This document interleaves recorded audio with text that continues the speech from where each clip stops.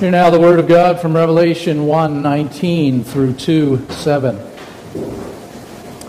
Write therefore the things that you have seen, those that are to take place after this. As for the mystery of the 7 stars you saw in my right hand, and the 7 golden lampstands, the 7 stars are the angels of the 7 churches.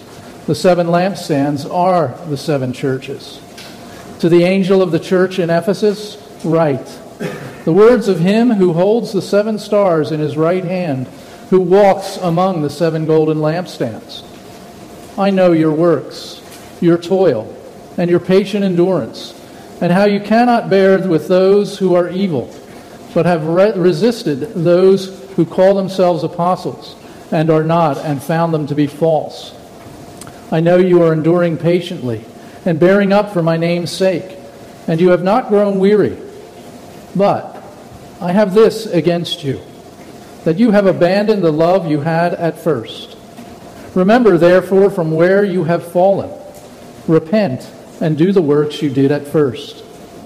If not, I will come to you and remove your lampstand from its place, unless you repent. Yet this you have. You hate the works of the Nicolaitans, which I also hate. He who has an ear, let him hear what the Spirit says to the churches. To the one who conquers, I will grant to eat of the tree of life, which is in the paradise of God. This is the word of the Lord.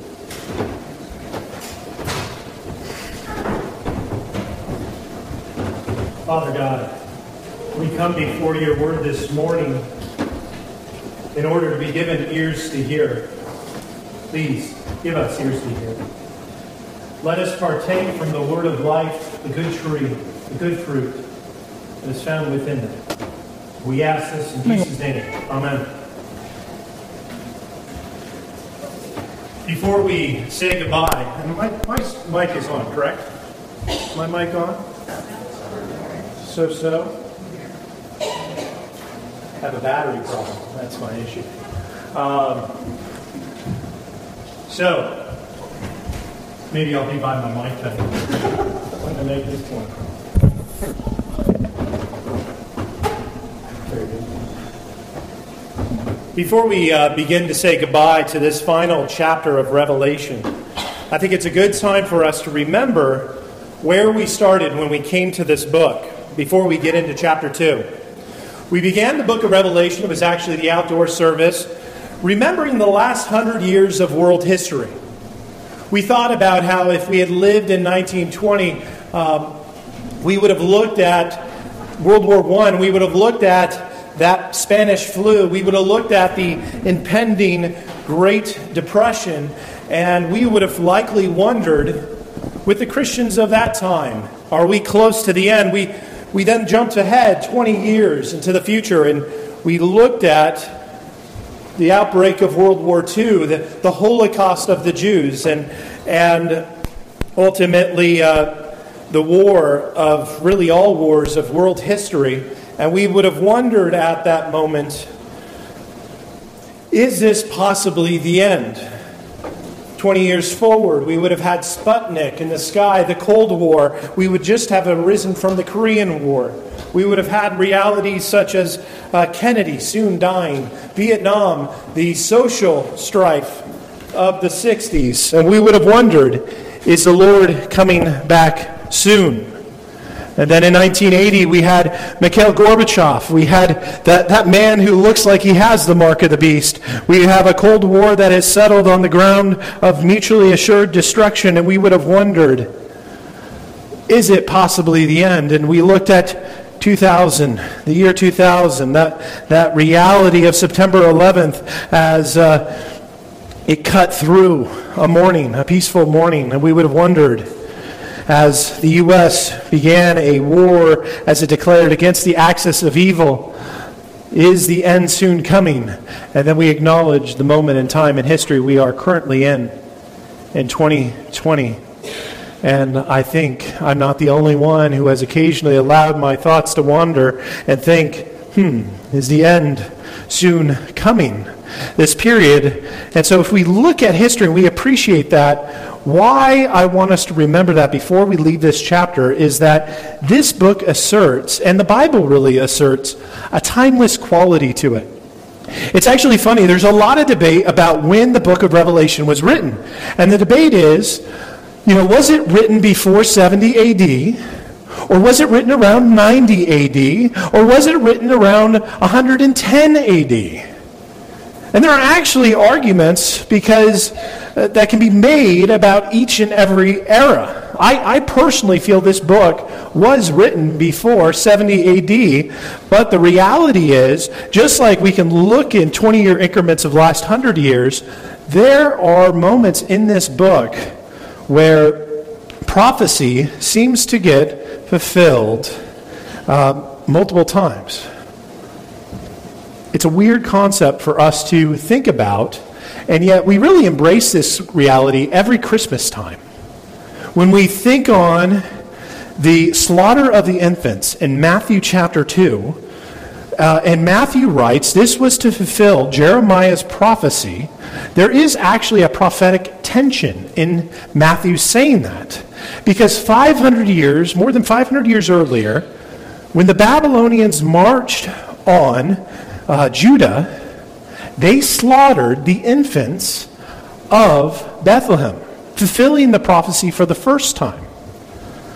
We tend to want to pigeonhole prophecy and acting like it can only be fulfilled once. And yet I promise you, because you can even read it in their works, if we had a time machine, for instance, and we're able to visit the greatest Bible translator in church history, Jerome, in 400 AD, he would have a harder time believing that most of Revelation was going to be taking place in the future than it was in a book talking about some of the past suffering that the church has already experienced. But maybe Jerome's just a guy who's just off track. Well, actually, if we had a time machine and then jumped to Martin Luther, he also would have a harder time believing that most of this book is going to be fulfilled in the future because he had seen so much of the fulfillment in the historic past of the church. And so we should be mindful of that. What am I basically trying to say with this? Let me use this verse to help understand what I'm trying to say here. I want you to consider Ezekiel chapter 36, verse 26 with me for a moment, where the prophet of God declares the following: "And I will give you a new heart, and a new spirit I will put within you, and I will remove the heart of stone from your flesh, and give you a heart of flesh." So basically, it's a prophecy that within it, in one sense, it foreshadows Pentecost. It could even foreshadow a few other things like the new heavens and new earth. But it also just simply foreshadows that moment where a believer is given a new breath of life by the Holy Spirit of God. And so can I ask you, roughly speaking, let's just do in generalities, how many times has that prophecy been fulfilled in church history? Billions, right? Billions of times.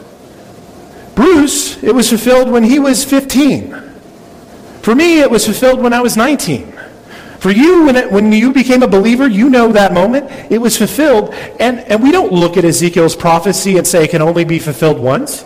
And so I want us, before we leave Revelation chapter 1, to not forget that this has been a chapter that has made clear to us that we worship the God who is, who was, and who is to come. The God of the past, the God of the present, and the God of the future.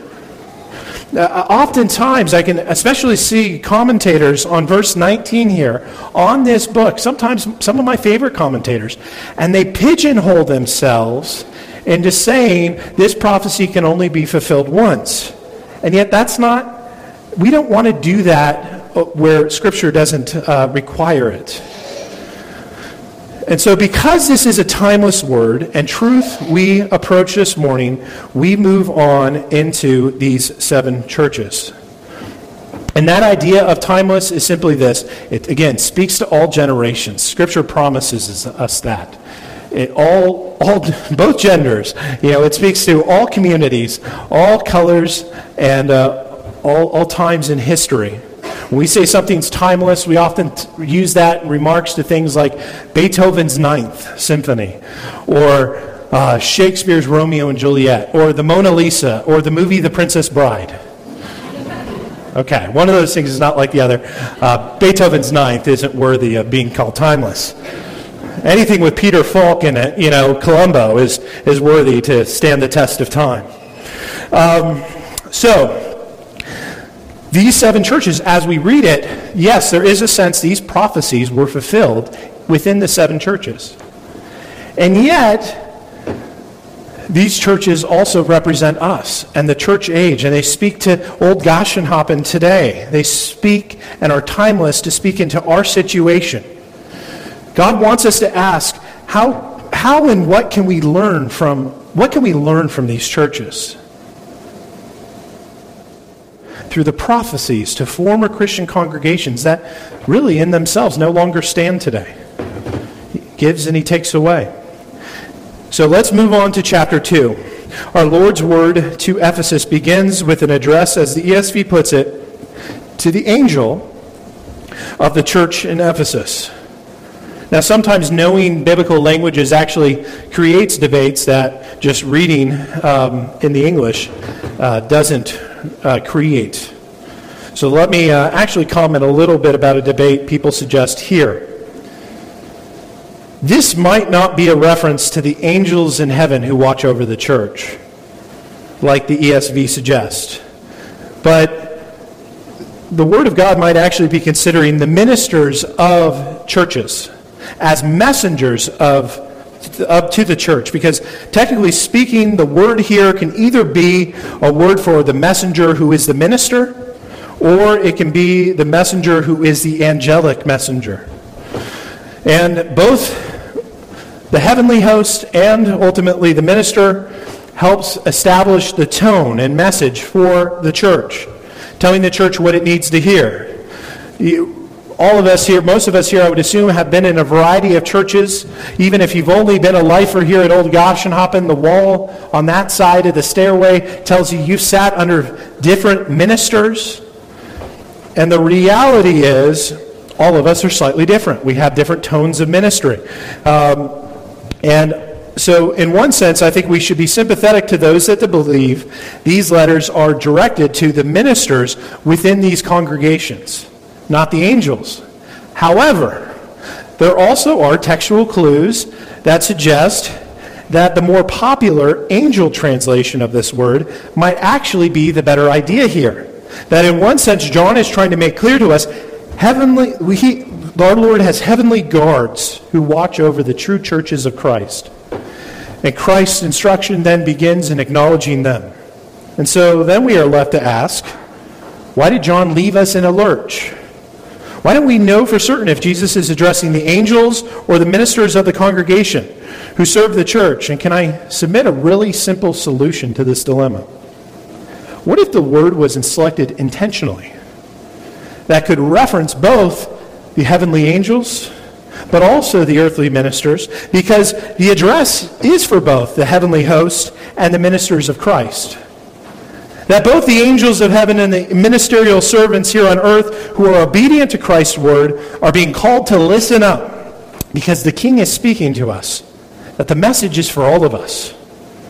This actually makes the most sense for me, that God intentionally left some ambiguity because he wanted us to be mindful of both possibilities. Well then, what do we need to hear about this church of Ephesus? Christ will give it 9 compliments, 9 things he'll praise, and don't worry, I'm not going to go through all of them one at a time. Some I'm going to lump together, and I'm actually going to skip verse 6 altogether into a later sermon. But there are still 9 good things he says about this church, but also one warning. And the one warning is so vital for them to hear. Jesus says, practically speaking, if you fail to appreciate my one warning, you'll cease to be a church of mine. I'm going to stop standing with you. So, the first compliment starts in verse 2, and it reads, I know your works, your toil. The first thing God loves about Ephesus is that they exhaust themselves in order to work and labor for Jesus.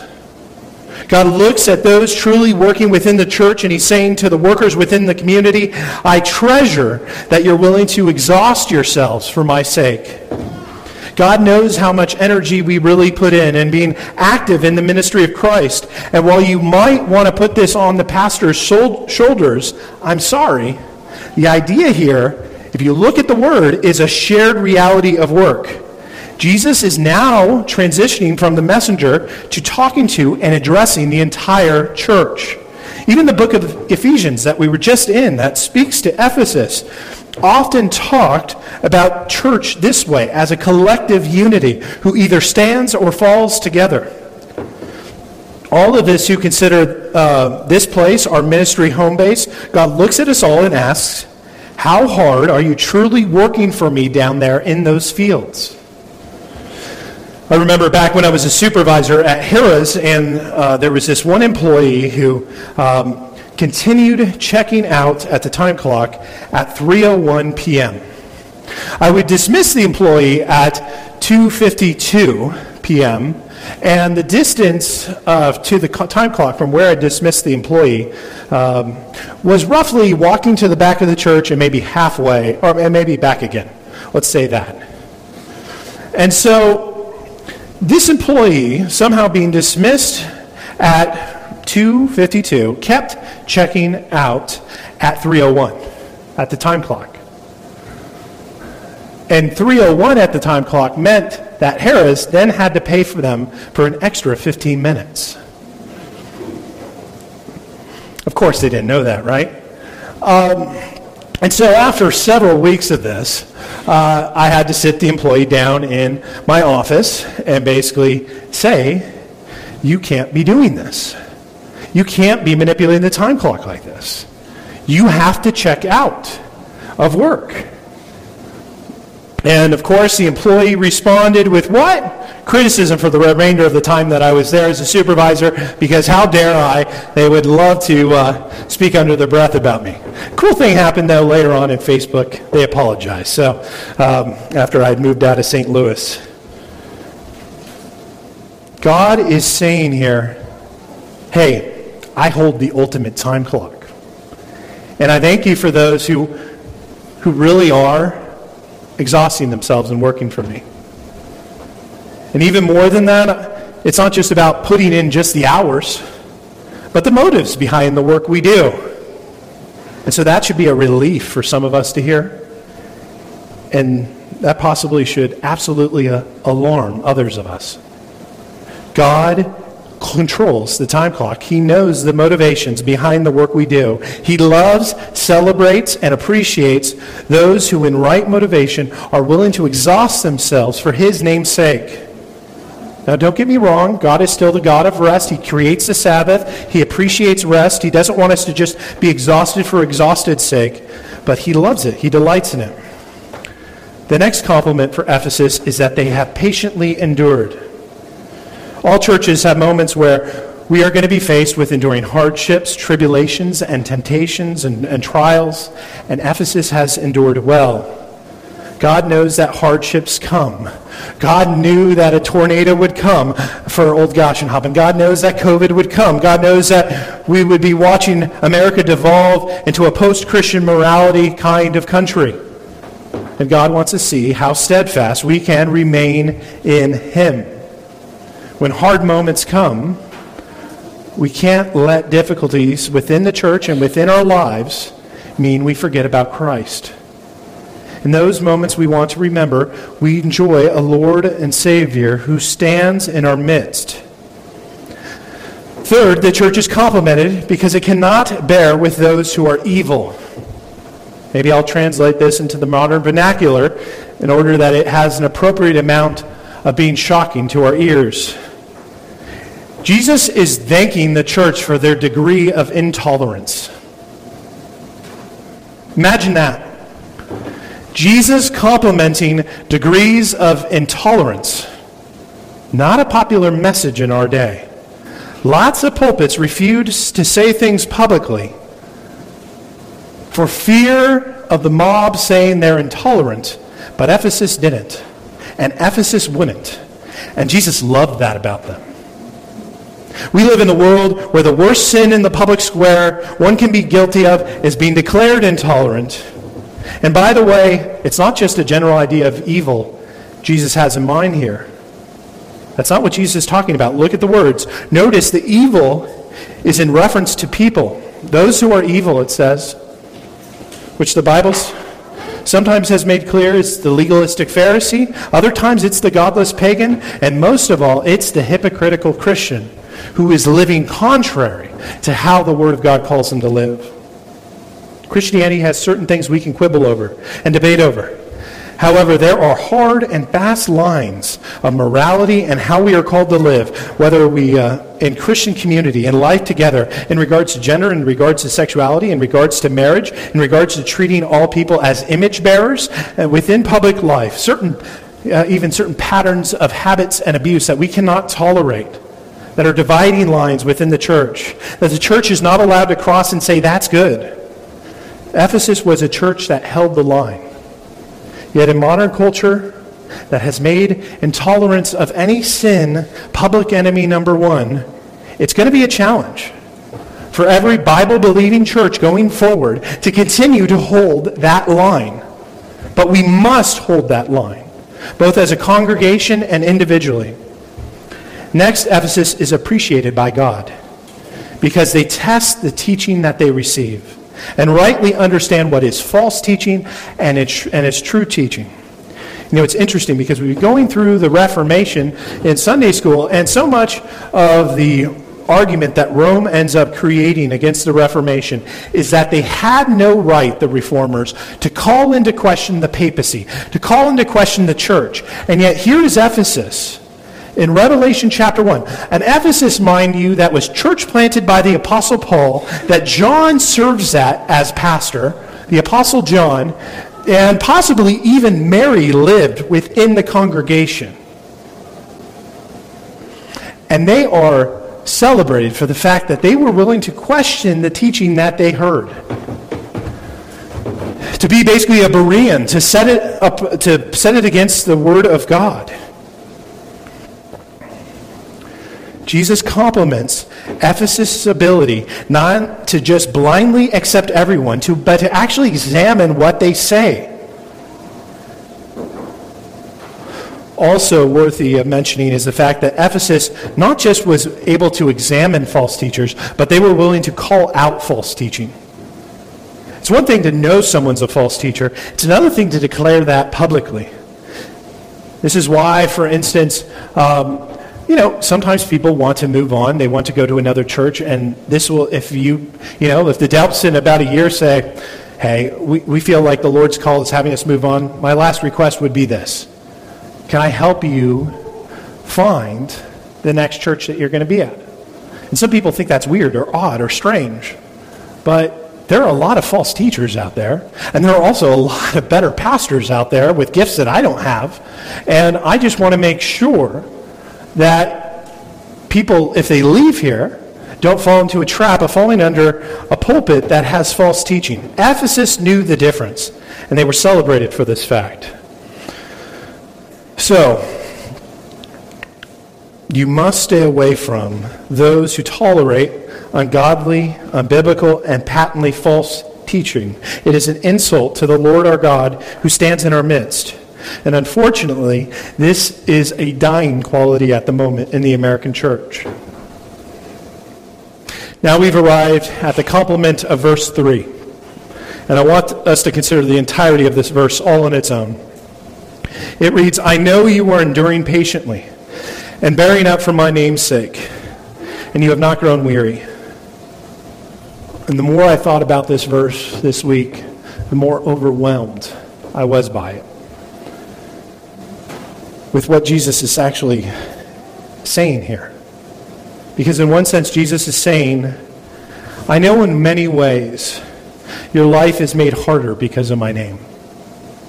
It just sounds wrong saying that. I mean, we don't want to admit that in public, do we? That our life, in certain ways, is made harder because we're a Christian. And we refuse to give up the name of Christ. But the fact of the matter is, Jesus is not one to mince words, and he knows we all have those areas in life where in our lives we endure these unique moments of suffering simply kind of brought about through our faith because we believe in the name of Jesus. We all have crosses to bear in life. I was just talking with somebody this week who was talking about the struggle of being obedient to the name of Christ in this way. And most weeks, honestly. And sometimes I'm talking to myself when I do that. We all have crosses to bear in life, and we're tempted in those moments to say, really, God? Really? I believe in you, and this is what I get in return? This is what you have for me? But we don't often dare say it out loud. How can we? Because we know such thoughts are awful. And yet he has the courage to say it for us. And thank us for continuing to hold on to him. Jesus says, yes, I know your life in many ways can be seen as being made harder because you hold on to my name's sake. And yet he says, you have not grown weary of me, which is another way of saying, you have not tired of me. So in part, Jesus is saying here, thank you for not growing tired of me. Thank you for not growing tired of me. When it might have seemed easier at first for you to tire of me, you've held on. You've continued to keep the faith, so thank you.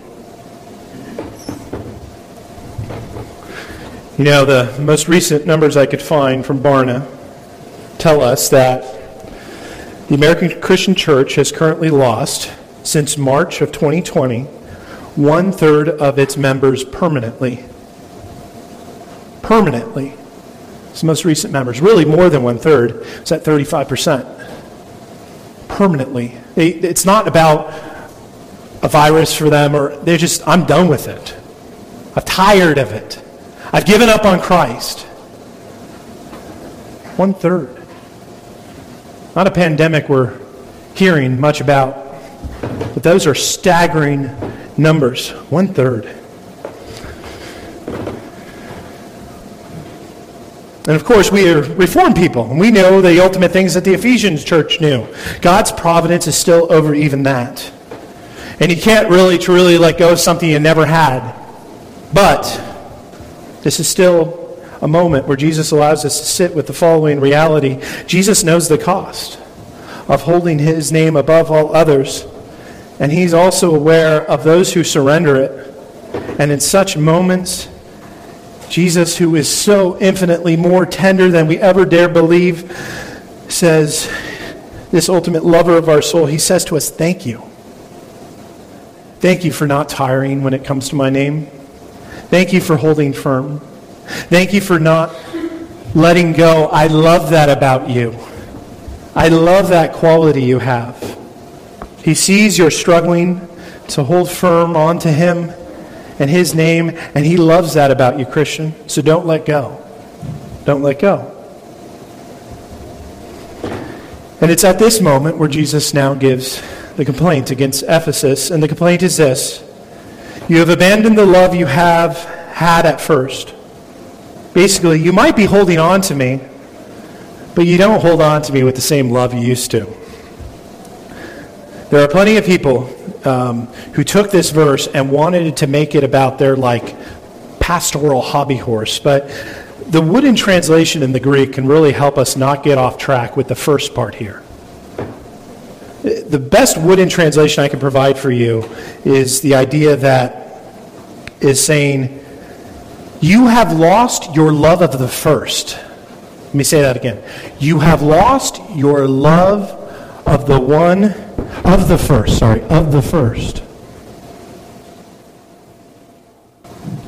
So who is the first above all others? The reality is, I lost my mic again, didn't I? It's okay. The reality is, the first above all others is our God. We can just go back into the first chapter of Revelation, and didn't the Father give us the Son in part so that we could love the Son? And didn't the Son do the works of the Father in part that through the power of the Holy Spirit we could cry out to our Father in love?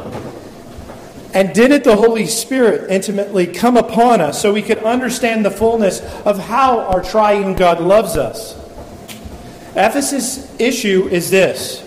Doctrinally, they are pure. They're willing to not tolerate those things that God hates. They endure hard seasons. They're committed to holding on to Christ and not letting go. But what they lack is rather simple. They don't love God like they used to. They don't hang on to Him with love, but more out of routine and habit. And as a pastor, I have to admit, I get that. I've said it many a times, but I think one of the most poignant moments in all of ministry was the first time I took the pulpit at Spring Meadows, where that morning I was not so much in tune with God or all that in love with God.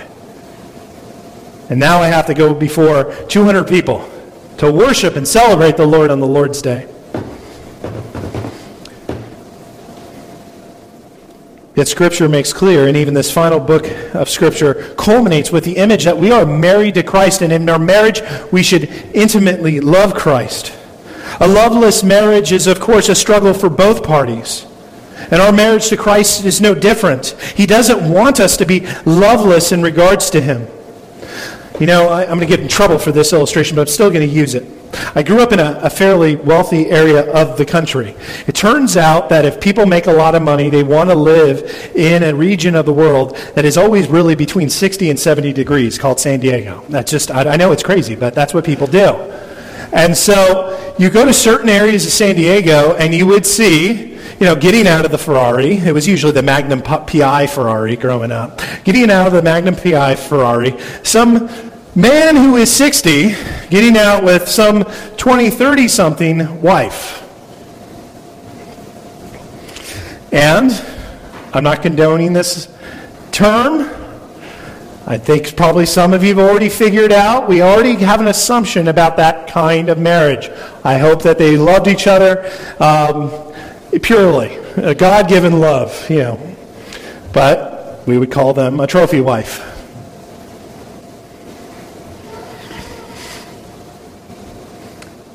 Let's be candid for a moment. We're married to Christ.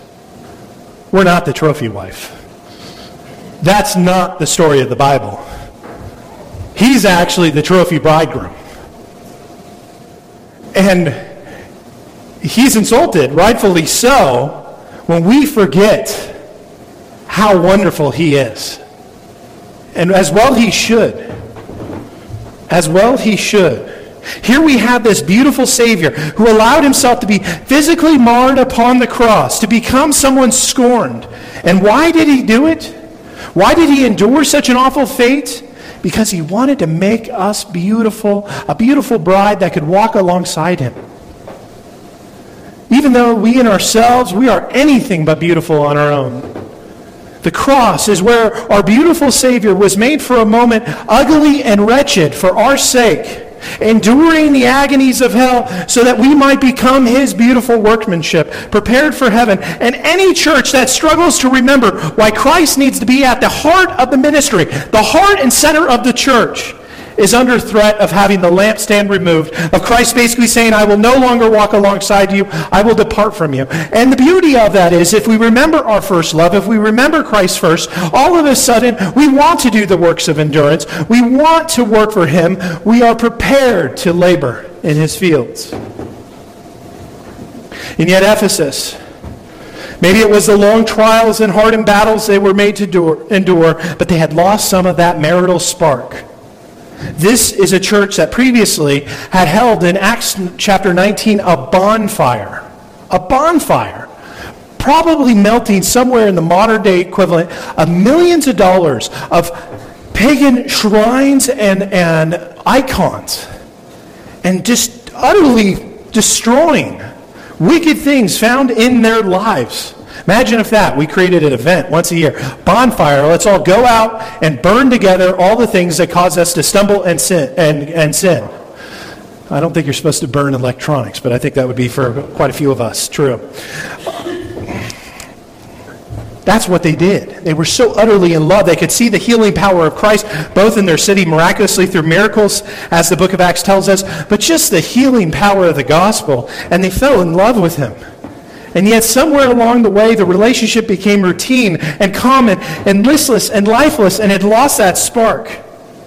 And he will leave such churches that forget.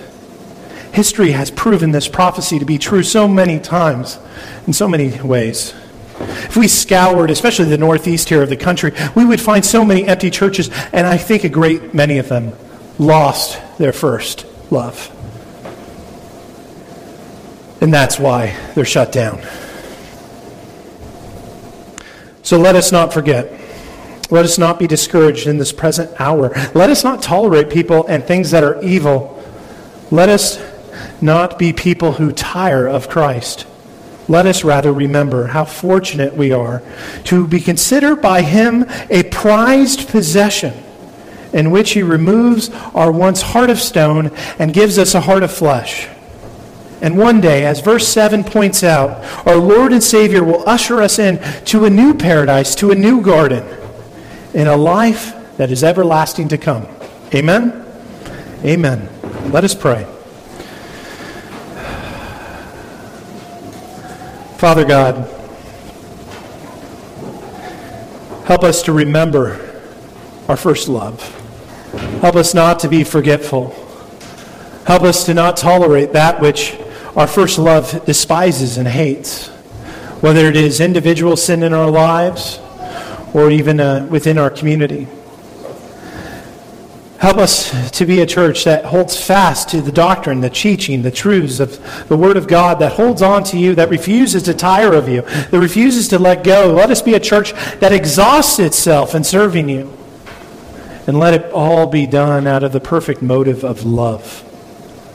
Love for the ultimate prize, our Lord and Savior Jesus Christ, in whom the Father